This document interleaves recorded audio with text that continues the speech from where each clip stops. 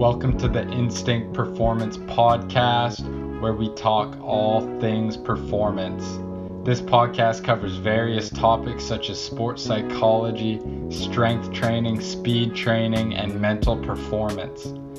This podcast also shares uncut interviews from Olympic, professional, and high-performance athletes and coaches. Don't just listen to the knowledge and wisdom from this show. Practically apply what you learn from each episode and watch your sports performance skyrocket. Listen up, take notes, take action. Let's get it poppin'.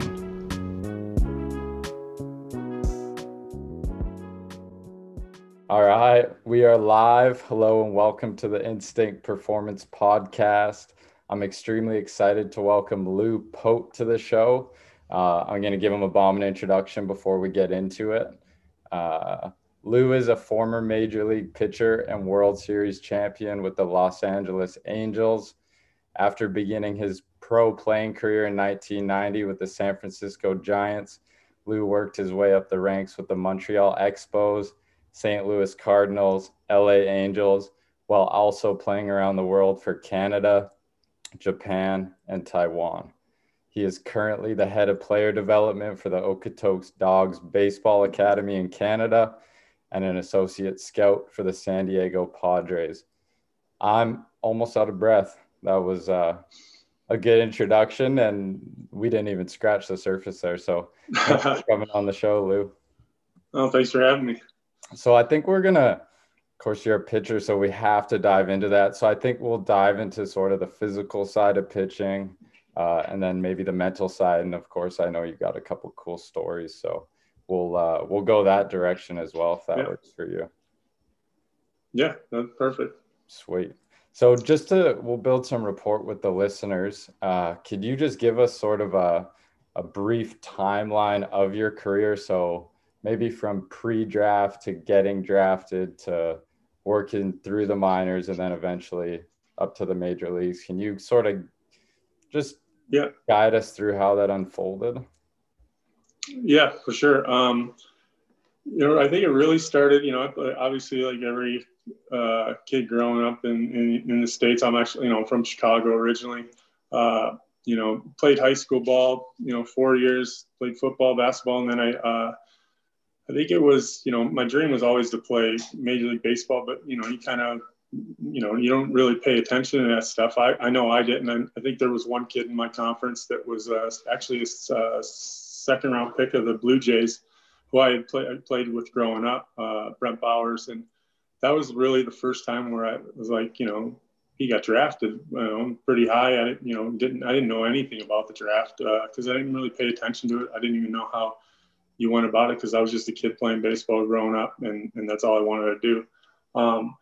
And my senior year, so, grade 12 in Canada, I think, I had a pretty good year. And then, going into the state playoffs, I pitched really well. My team did really well.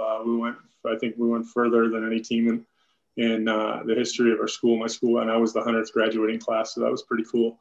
And I had gotten, after our last game we lost, I pitched pretty good and I got the loss, but I had, back at my school, I got a thing on my locker saying that I was invited to a Pittsburgh Pirates tryout camp at Kishwaukee College in Malta, Illinois. It's about an hour and a half northwest of Chicago. That was really the first time where I was like, kind of opened my eyes a little bit. Ended up going to the tryout camp, doing really well. And, the Pirates wanted to sign me for, basically a plane ticket, and that's it, and just a chance to live out your dream. And luckily, my college coach came up to me and talked to me and convinced me to go to school there and play there. I went there as shortstop / pitcher. I wasn't a very good hitter. Played some shortstop, and then eventually found my niche as a pitcher. And I played 2 seasons there. My first year, I got drafted. I had a really good year. I think it was like, 8-0 with like 13 saves and like a 1-something ERA, and I got drafted in the 29th round. And I didn't really care I just got drafted. I didn't even look at the round. All I wanted to do was sign.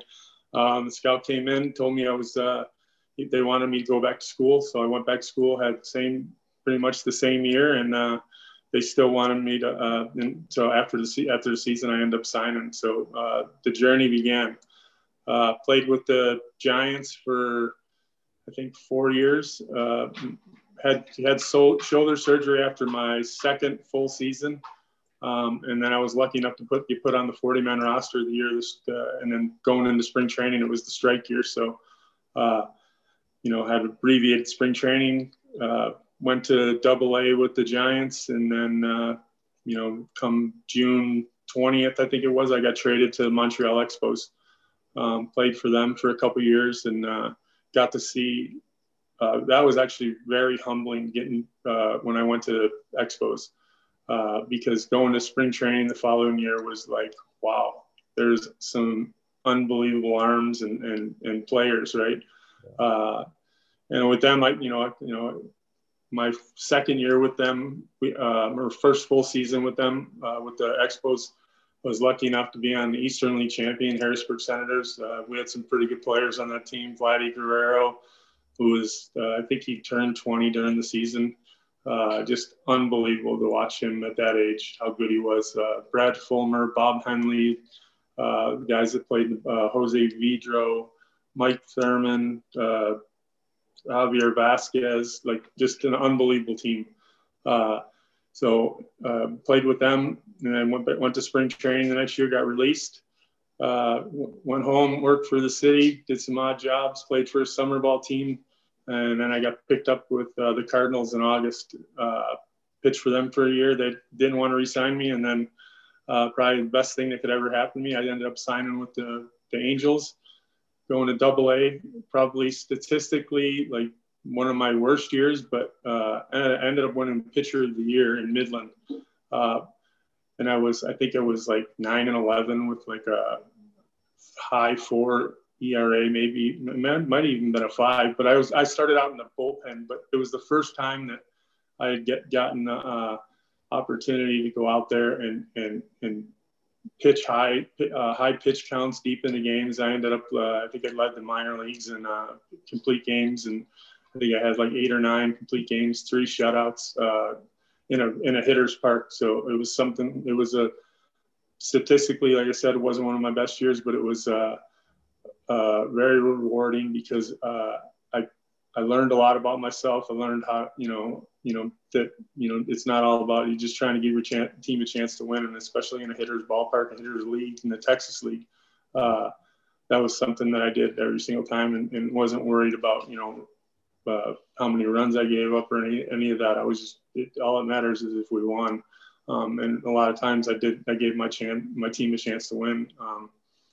And then moving from there, the next year, I remember I was a minor league free agent. I told the Angels that I wanted to sign with them.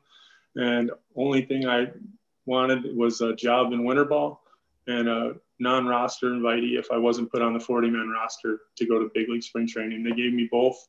Went down to Venezuela, pitched, continued the pitching good down there, and then went to big league camp and pitched really good.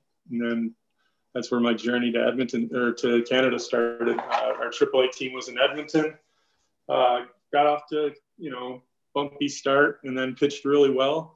And then mid-August, or actually the first week in August, I think it was my mom's birthday, actually. We were playing in Albuquerque, New Mexico. And I pitched the night before. I went 7 innings. I had like 7 innings shutout, and then I hit batter, walk batter, hit batter again, and then a guy hit a grand slam off me. So I ended up getting a no decision. The next day, go to the field, do all my thing, get back to the hotel, and there's my lights blinking. And it was a message from Carney Lansford, our manager, saying that I needed to give him a call. I called him, and didn't really know what he was going to say, as I was pitching good, and I didn't think I was pitching good enough to get called up. And he told me that the Angels needed me in Anaheim. So it was after about 9 years in the minors, it was anytime you hear that is there's so many things going through my head. That was was a night I'll never forget. And one of the coolest things was being able to call my mom and dad and tell them that, I was getting called up to the big leagues for the first time. And then it was just, getting up there and I had nothing to lose and basically go up there and show them what I could do for a month and a half. Or 2 months. And, and I did really well when I went up there and they stuck with me, it wasn't always easy. In Anaheim, my first year I stayed up the year. I ended up being the closer at the end because Troy Percival had to have shoulder surgery. So Joe Madden was our interim coach. A lot of things happened my first year. I was there for about a week. And Terry Collins, our manager, got fired. And then, we got Joe Madden, who had been with the organization forever and is, to this day is still, an unbelievable influence in my career and just, talking to me about believing in myself. And I think you can pitch in the big leagues for a long time. But that was as a rookie, that's something that goes a long way. And then, the next year I was up and down. I don't even know how many times. It was frequent flyer miles, but it was, you had to earn. I didn't pitch good right away. I made team out of spring training. And then the next, I was up and down all year. And then the next year I made the team out of spring training, and then I was up all year. And that was one of my best years where I pitched. I started 2 games. I pitched, I think I had 90 or 89 innings out of the bullpen. But that was my job to kind of, do whatever they needed, pitch whenever they needed. No days off if I needed it, and a lot of days off if I wasn't pitching well. And it was safe situations where, the veterans that they trusted were in those were the innings that they got. So I was just trying to earn those innings. And then the next year, it was, something that as playing in the big leagues, but then, having an opportunity to be a part of a team that wins the World Series was awesome, because it couldn't have happened to a greater group of guys that, had been through some disappointing seasons with high expectations and didn't reach them, and then put it all together with a couple parts here and there, moved in 2002 and ended up winning the World Series was pretty cool.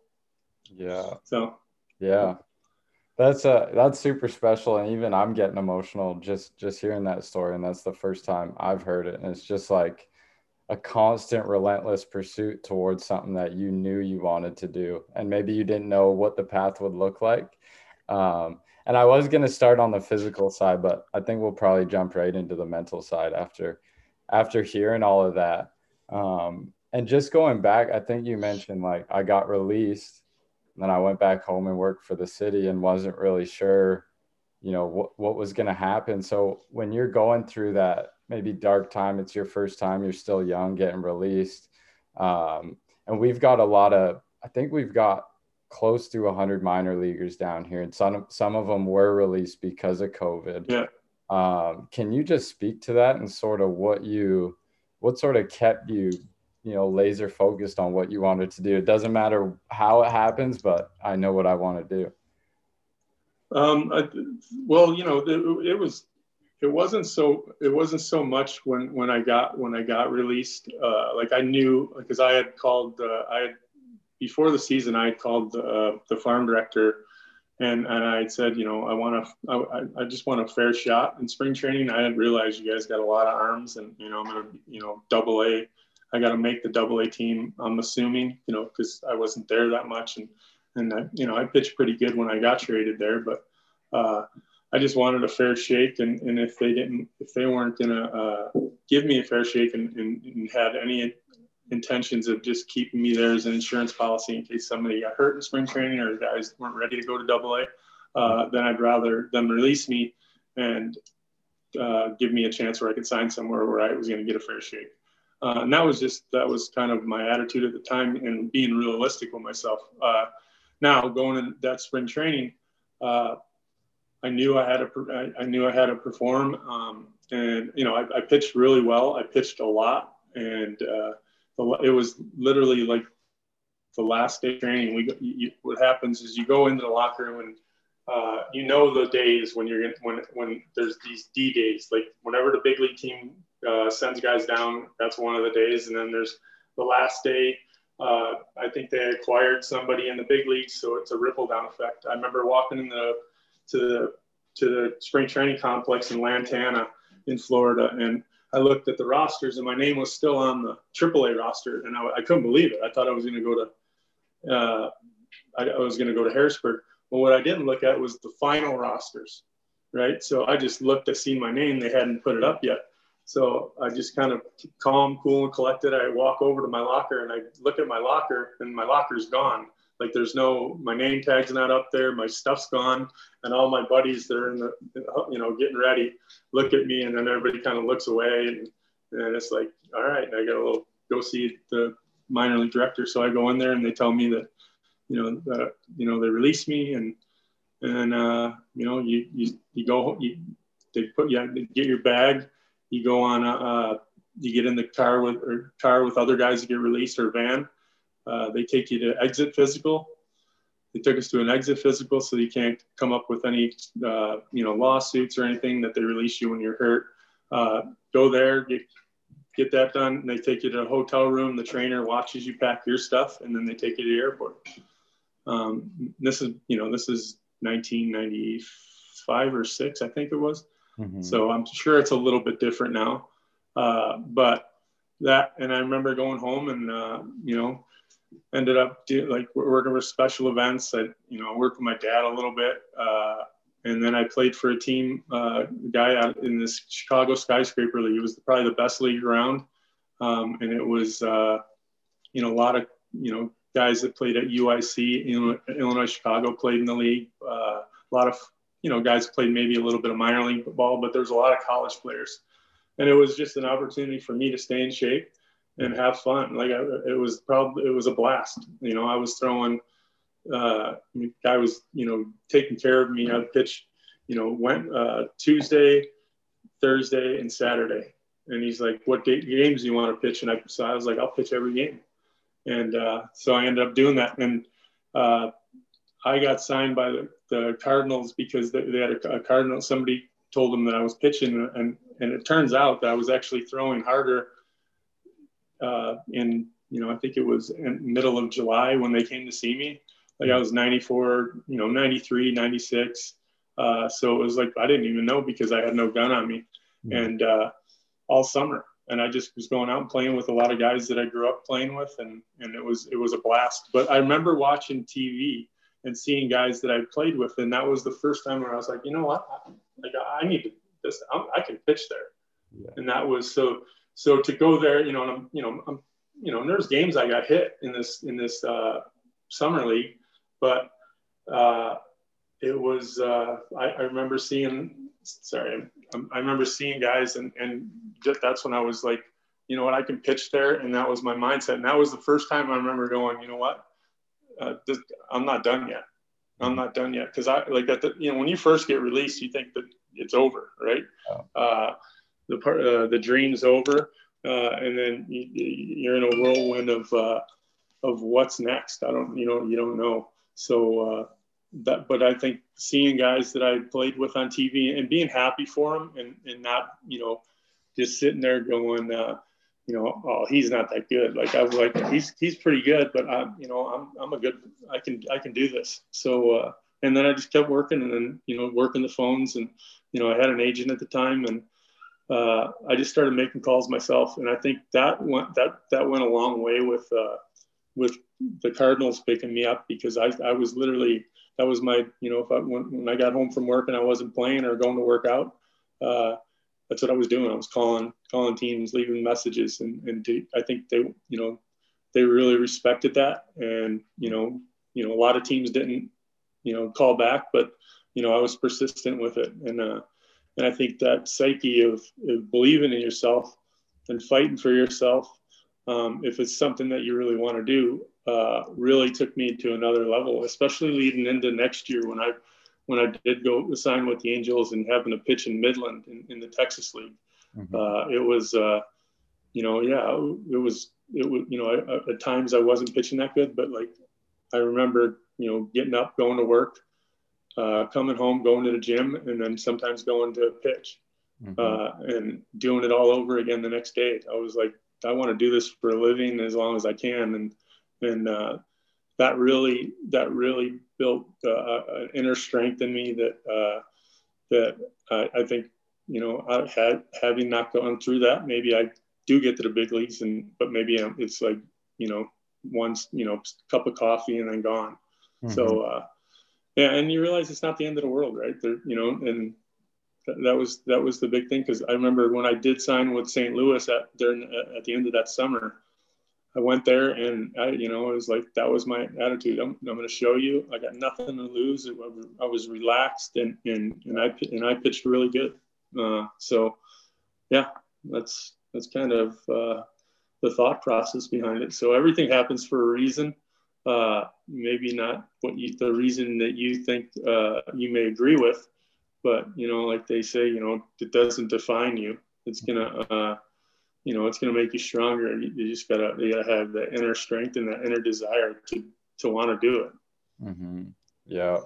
And maybe we can dig deep into how you built that belief, if you actually know how. And part of it obviously was the process. And I was talking to a guy yesterday, and he was maybe late 30th round. So he kind of gets into the league and people are like, oh yeah, just sleep on this guy. And he said, man, that was the best thing that ever happened to me, because I got into almost like not a dark place, but I needed to get my mind right and get that edge. And I think that's the only reason why that guy having to play, I think 8 seasons in the big leagues. And he dove a little deep into that. And it was inspiring. And I think there's a lot of people that listen to this and are like, how can I build that?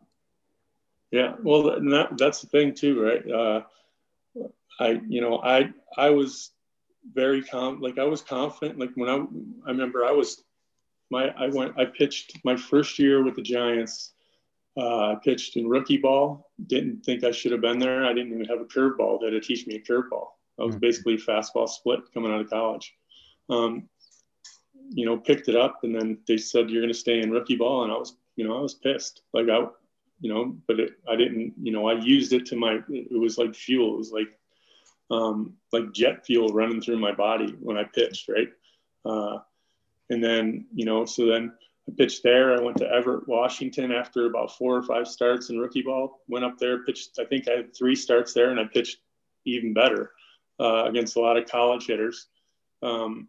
And then I got called up to San Jose, California for the playoffs. And that was really cool, because the team that was on they had the best record in minor league baseball. And we ended up losing to the Brewers farm team in Stockton in the first round. But I pitched the last game, and I came in, and the game was, I think they had bases loaded in like the second inning. One of the starters that pitched had won like 17 games.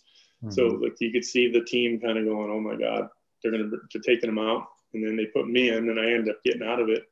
And then we end up taking the lead, and then I held it. I pitched, I think, 6 innings in that game, 6 or 7 innings. So in the 9th, and then our closer came in, and we ended up blowing the save. But that was like building blocks for the next year. And so that was my first year, and then I went to AA. And I think I turned 20 in AA. But I was, you know, the Giants had traditionally called up a lot of guys from AA. So I went there and I pitched out of the pen. That was the first time other than college, like that whole season, my whole first season with the Giants in the minor leagues, I was a starter until the playoffs in San Jose. So they put me in the bullpen in Shreveport in AA, and I pitched really good. And then I ended up, that's where my shoulder started bothering me a little bit.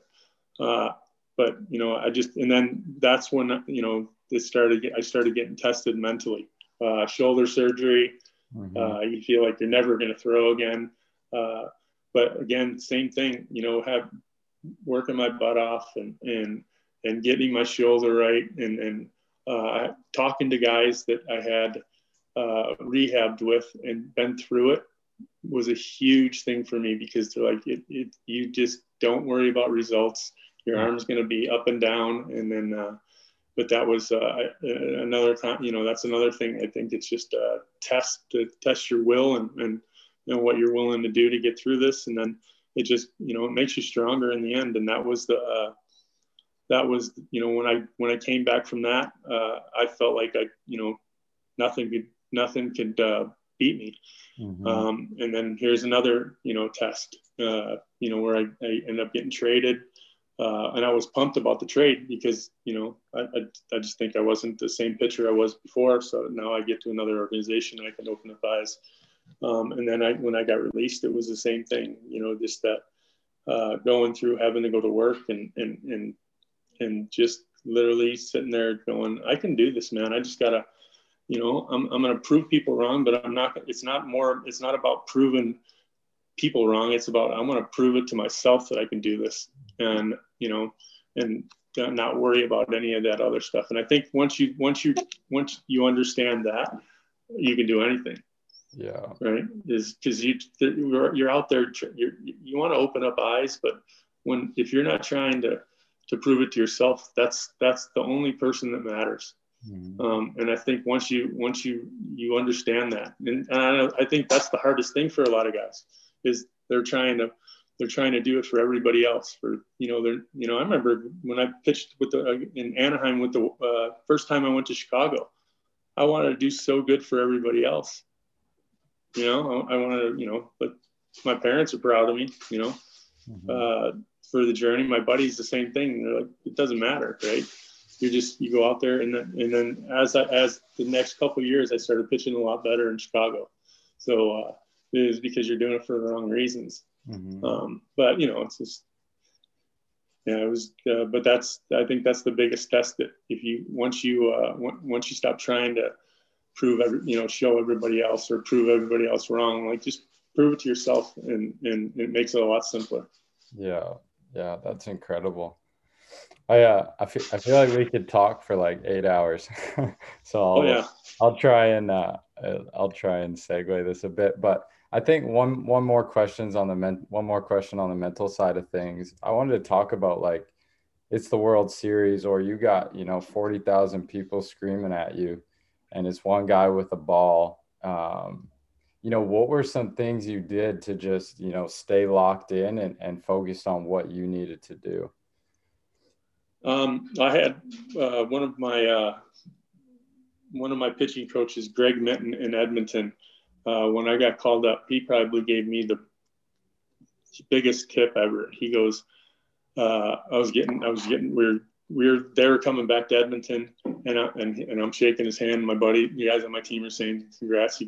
He's like, Potter. He's like, hey, the only thing different is there's one more deck. Mm-hmm. Right?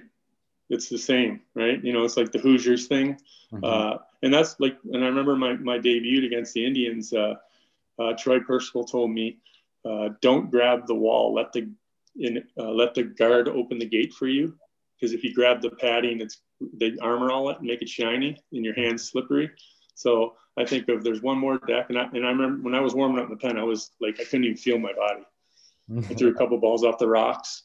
And then once I ran through the gate, I was fine.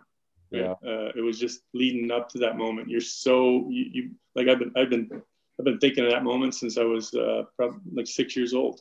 Yeah. Right? And you play it out like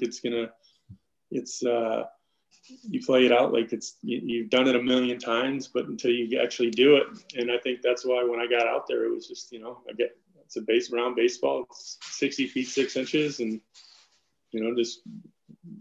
lights are a lot bigger stadium, and you just gotta you go out there, and guys standing in there, it just happens to be a lot bigger, better hitters. Yeah. But I just I had some things that I did where I would always find a sign in the stadium where it kind of got me locked in. Mm-hmm. When I went in the game, I'd throw my warm-up pitches. I'd look at it before I started my warm-up pitches, and then I'd look at it after my warm-up pitches. And then I had a couple things that I did. I didn't like to leave the dirt unless I needed it.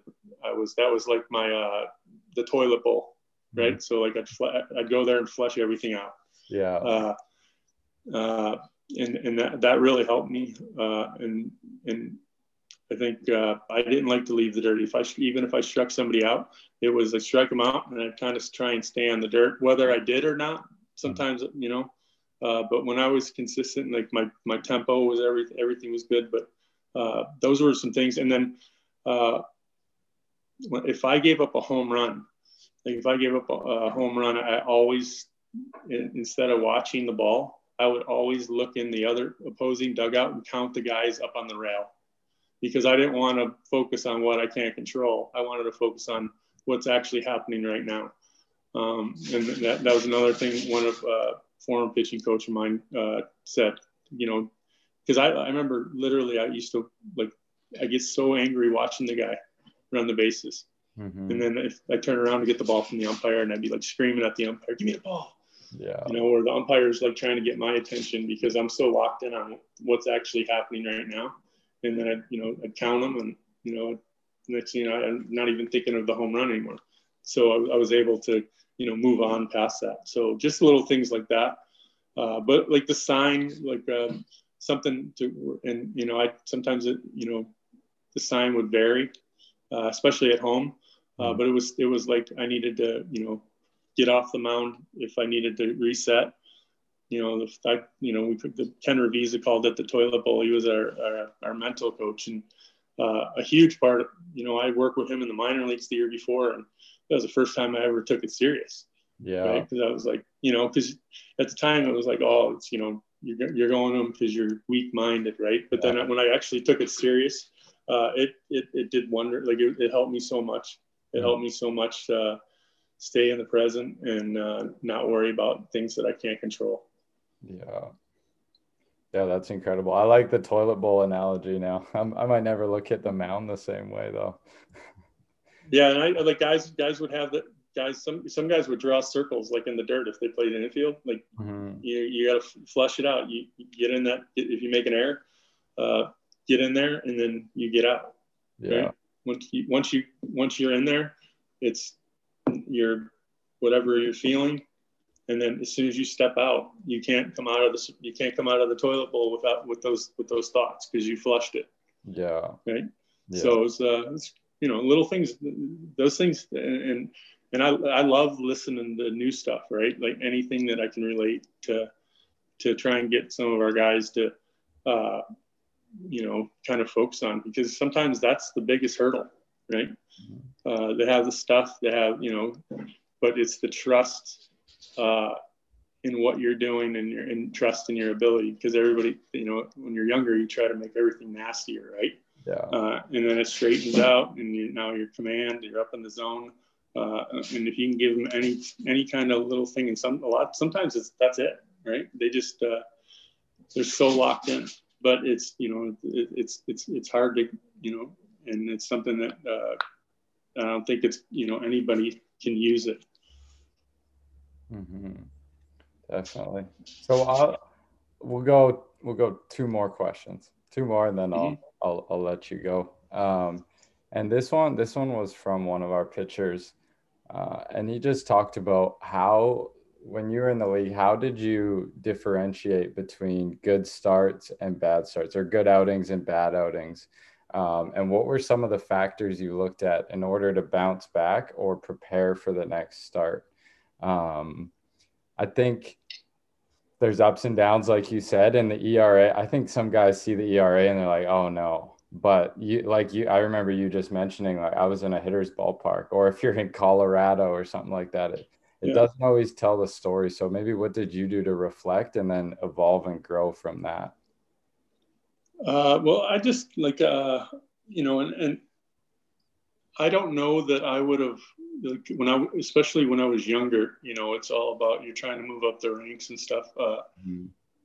So yeah, like, you know, certain guys, stuff matters. Like some guys can, especially in the minor leagues, some guys, they don't really pitch that good, but they have just unbelievable stuff. And then they're actually better in the big leagues when they get up there. And then there's guys that have to put up numbers. Well, you know, early in my career, I put up numbers, but I knew the team, like the Giants, liked me. And then when I get to the big leagues, just understanding my role, that was a huge thing for me, right? and Sosha and Joe Madden, like Buddy Black, my pitching coach, like understand your role. Like when you go in the game, what your role is to, like, my first year, I think for relievers, I think I led the league with not letting inherited runners score. Mm-hmm. And it was just, I knew what type of pitcher I was. I knew my strengths. I had to keep the ball down. My ball, had a little bit of sink late. And how I knew how to get guys out. So knowing what your role is and knowing your stuff and understanding how to use it. So for me, if we were up, 8-5 or, even 9-2, my job is to go try and finish the game if I'm in there in the 5th or 6th inning, right? Because, it's not a save situation. And if I can save our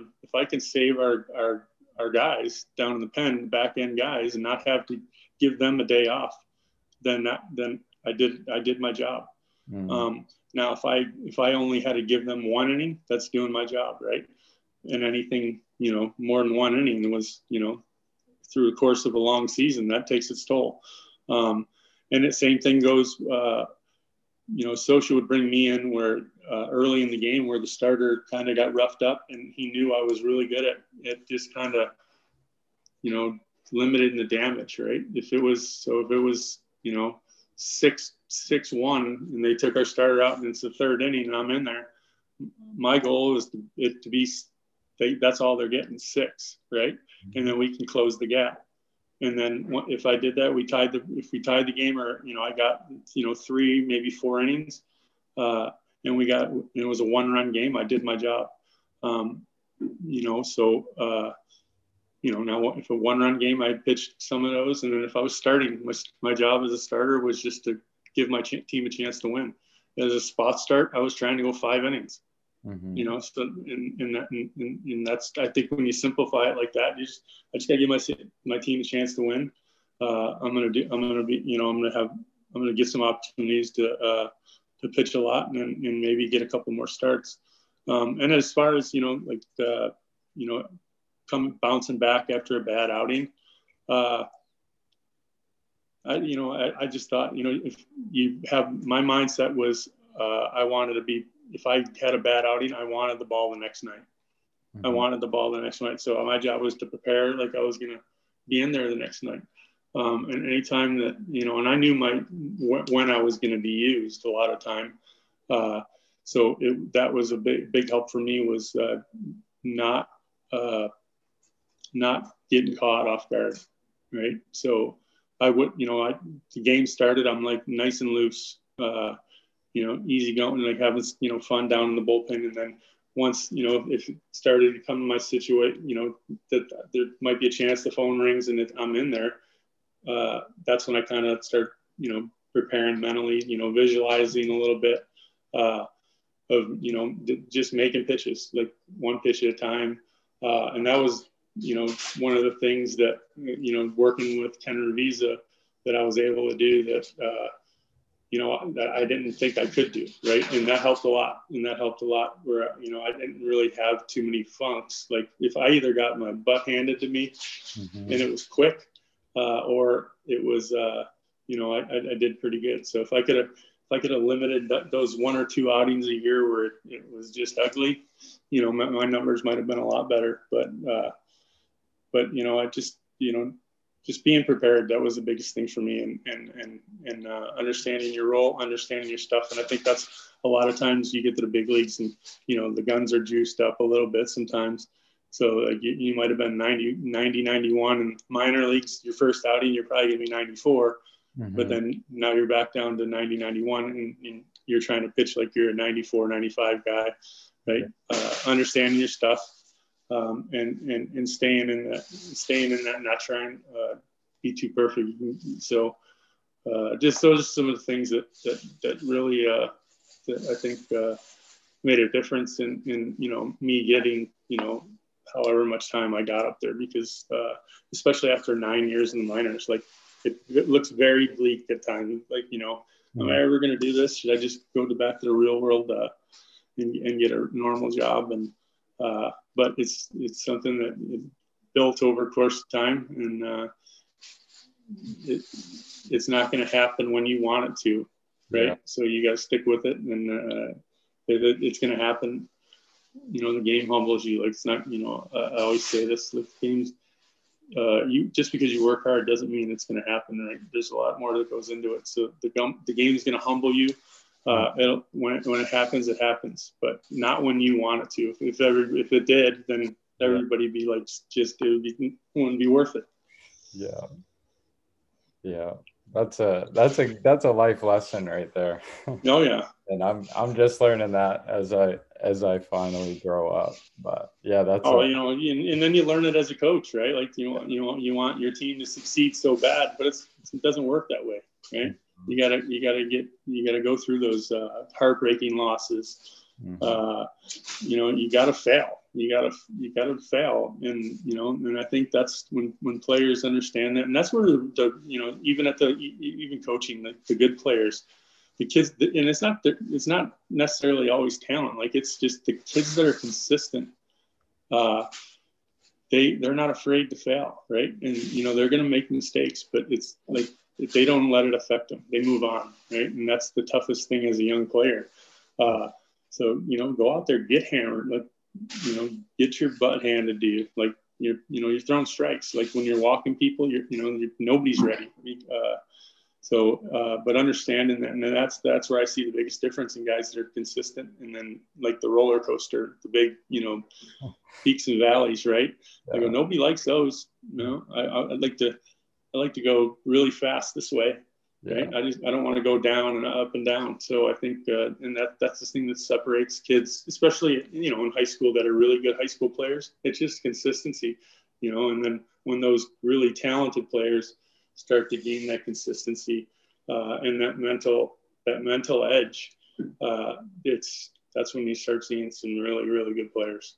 Yeah. And that's life too. When you get into a new field, it's like, how quick can I learn? And the quicker you learn, the more you know, the more valuable you are, and the more people want to come to you and help you out and stuff like that.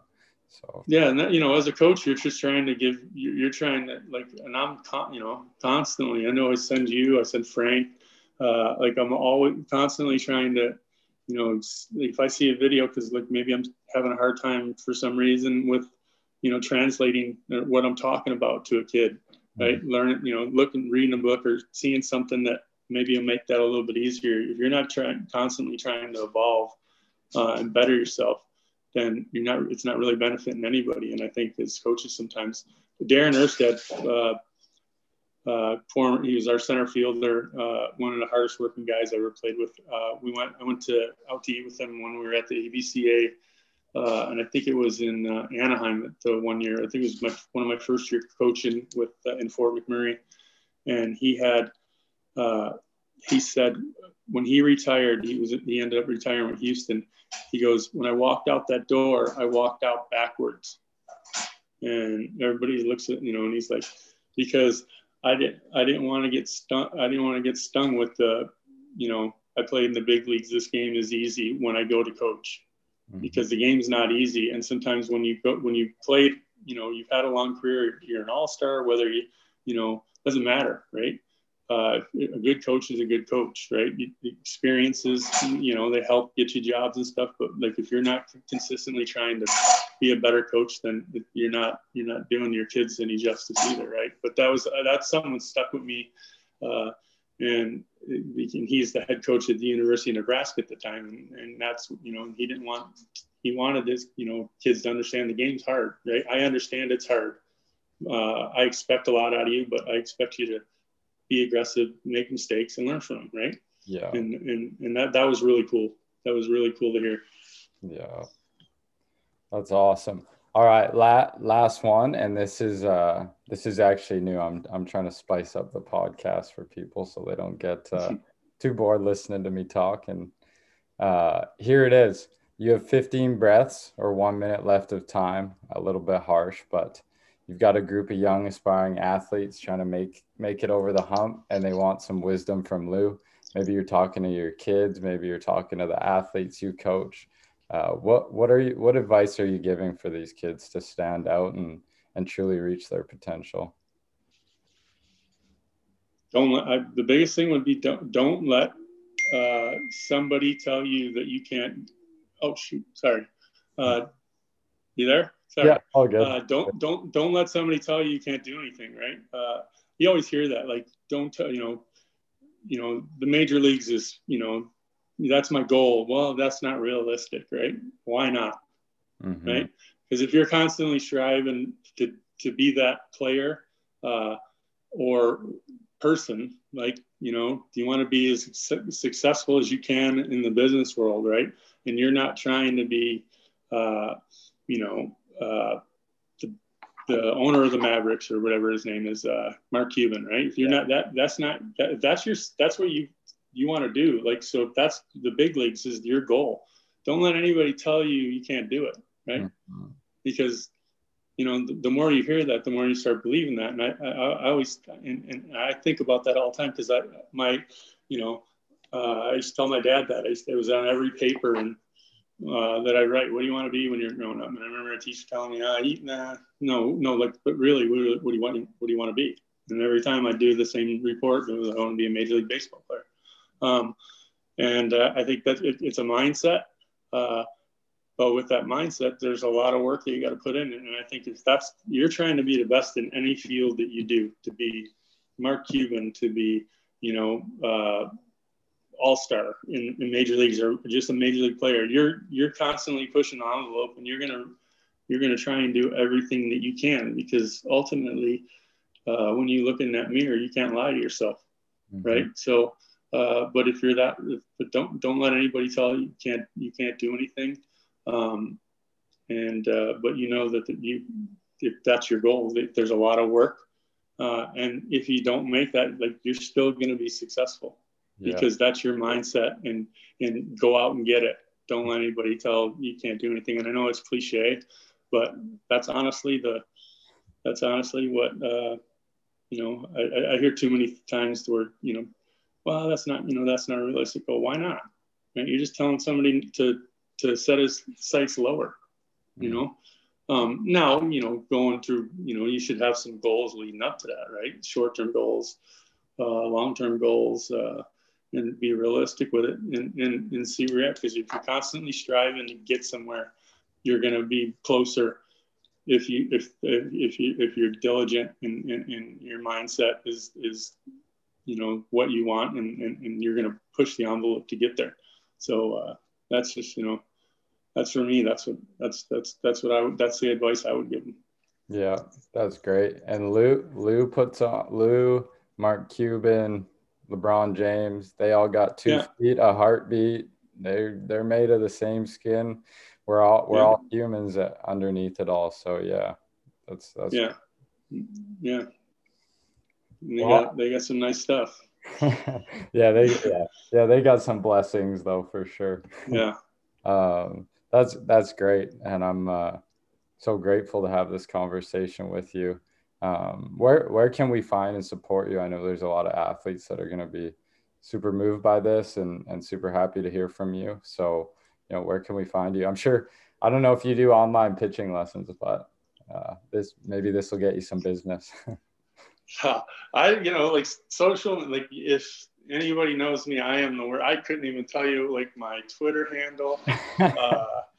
I think it's lpoter58 on, I don't even know, like, Instagram. On Instagram, if I add everybody, and I don't have any, like, funky name. I think it's lpote, but, like, I am not, like, you think, thank God all I had to do is hit this link, and to get on this call, because anything more, but like I said, I'm getting a little bit better at it. But my email, I guess, should I say my email? Yeah, you can, for sure.